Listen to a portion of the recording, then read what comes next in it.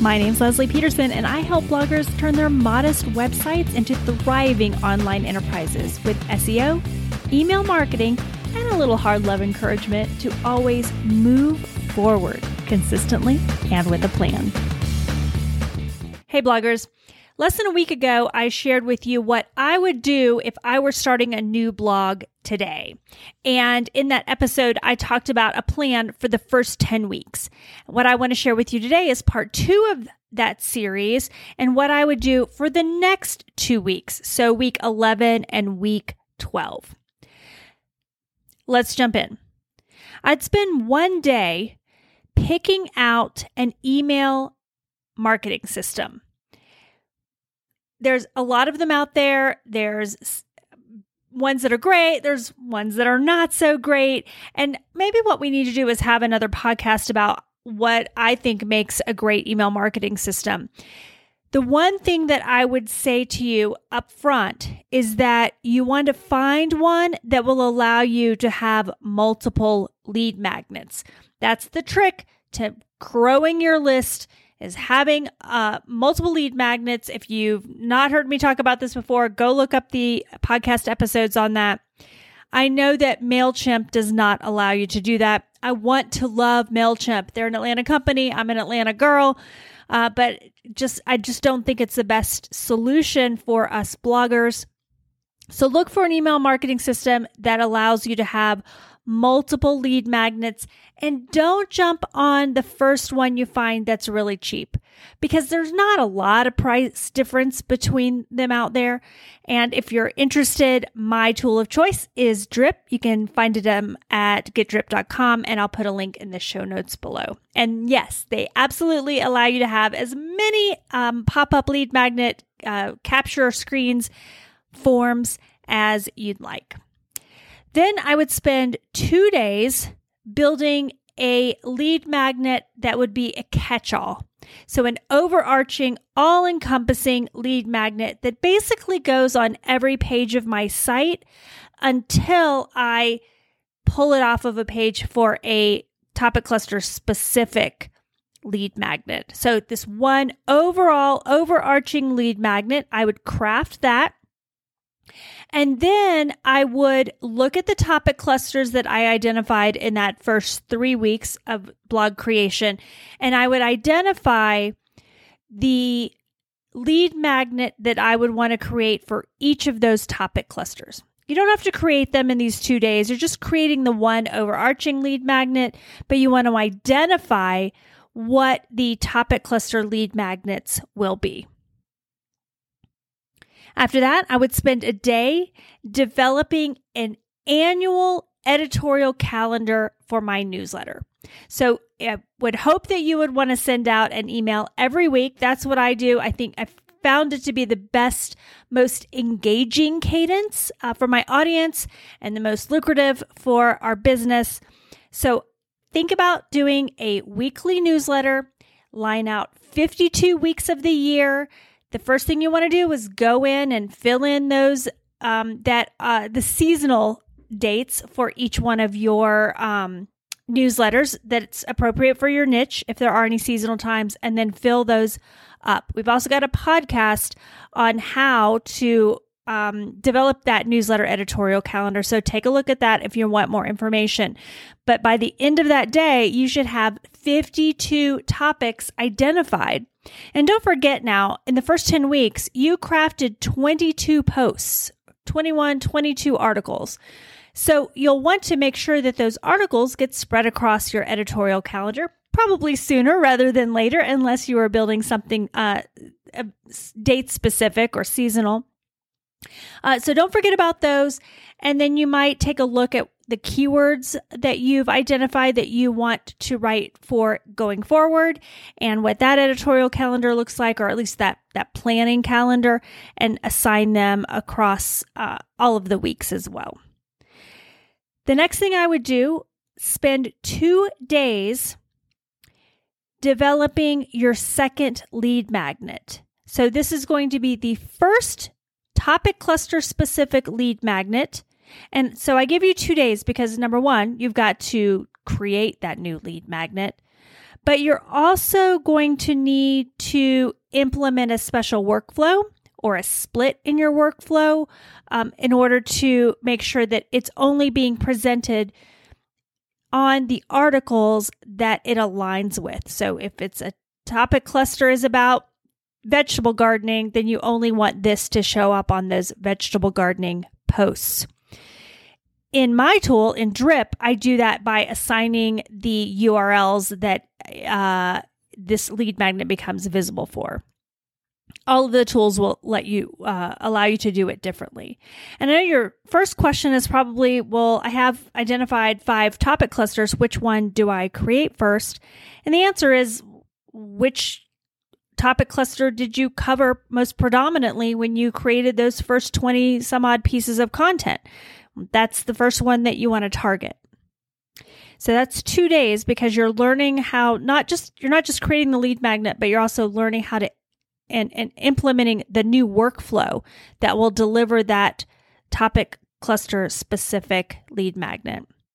Then I'd spend another day building the third lead magnet. So this would be the second topic cluster specific lead magnet, and implementing that. It should be a lot easier now that you already have one under your belt. So at this point, you've got an overarching lead magnet. You've got 2 topic cluster specific lead magnets, and you've got an editorial calendar for your newsletter. So now we're going to take a little break from email marketing, and we'll spend 2 days working on what I'll call secondary channels for your blog promotion. Now, for most of you, the most obvious would be Instagram, TikTok, and maybe Facebook. I would include YouTube in that grouping if you decide that you're going to do video and you want video up on YouTube, shorts or horizontal long form video. Maybe you want to create a Facebook group for your blog or your topic. If you haven't had a chance to listen to that interview with Brandy Gleason about the power of Facebook groups, please do that. Maybe you want to set up a podcast. I've been encouraging people to set up a podcast, especially because this is a point in history where demand is extremely high. Supply of consistent podcasts are very low. It's a beautiful time to get in. I would encourage you, please do not pick all of these things. I think you just want to pick a handful that you're going to be able to focus on, that you're going to be able to be really, really good at. And you don't want to spread yourself too thin across all of those different opportunities. It's kind of customary, I think, for bloggers to think, PR to think, advertising to think that if we call ourselves a content creator, we are just ace of spades across all of those channels. And I don't know where that thinking came from. It's just not possible to be the best at all those things unless you have a huge team of people helping you out. As a 1 or even 2, 3, 4 person show, you don't have all those skill sets in your repertoire. Ooh, I said it correctly the first time. You don't have all those skill sets. You don't need all those skill sets. You don't need all those channels in order to make money at this job. And so I don't know where that's come from, but I am here to put a stop, to say, let's stop that. Let's get in a habit of when we want to work with a brand or a partner that we say, here are the 3 things I'm really good at and that I focus on. And when they are looking for something else that you're not good at and not focused on, don't go chasing that shiny penny. Worry about your special super secret sauce. Tell them the benefit of what that is. And if they don't see the value in it, or that's not what they're looking for at the moment, move on. I think we've just spread ourselves too thin trying to do all the things. And I don't know, there's no other business I can think of where we're expected to do all the things and not just do them, but be just incredibly good at all of them. And I just think what happens is we become mediocre at all of them at best. instead of just really, really shining on what we're good at. So don't pick all of these, please. And I even hesitate to bring up Instagram and TikTok because you know how I feel about all that. But obviously there are people who are great at it, people who love it, people who are being successful at it. Just don't let those things draw your attention away from the task. Okay, so Instagram, TikTok, YouTube, Facebook group, podcast. What else is out there? Threads and Twitter, or X, I guess. Whatever you think is right for your business. That does not include all of them. That does not even include 80% of them. Let's put a 50% rule on, 50% or less.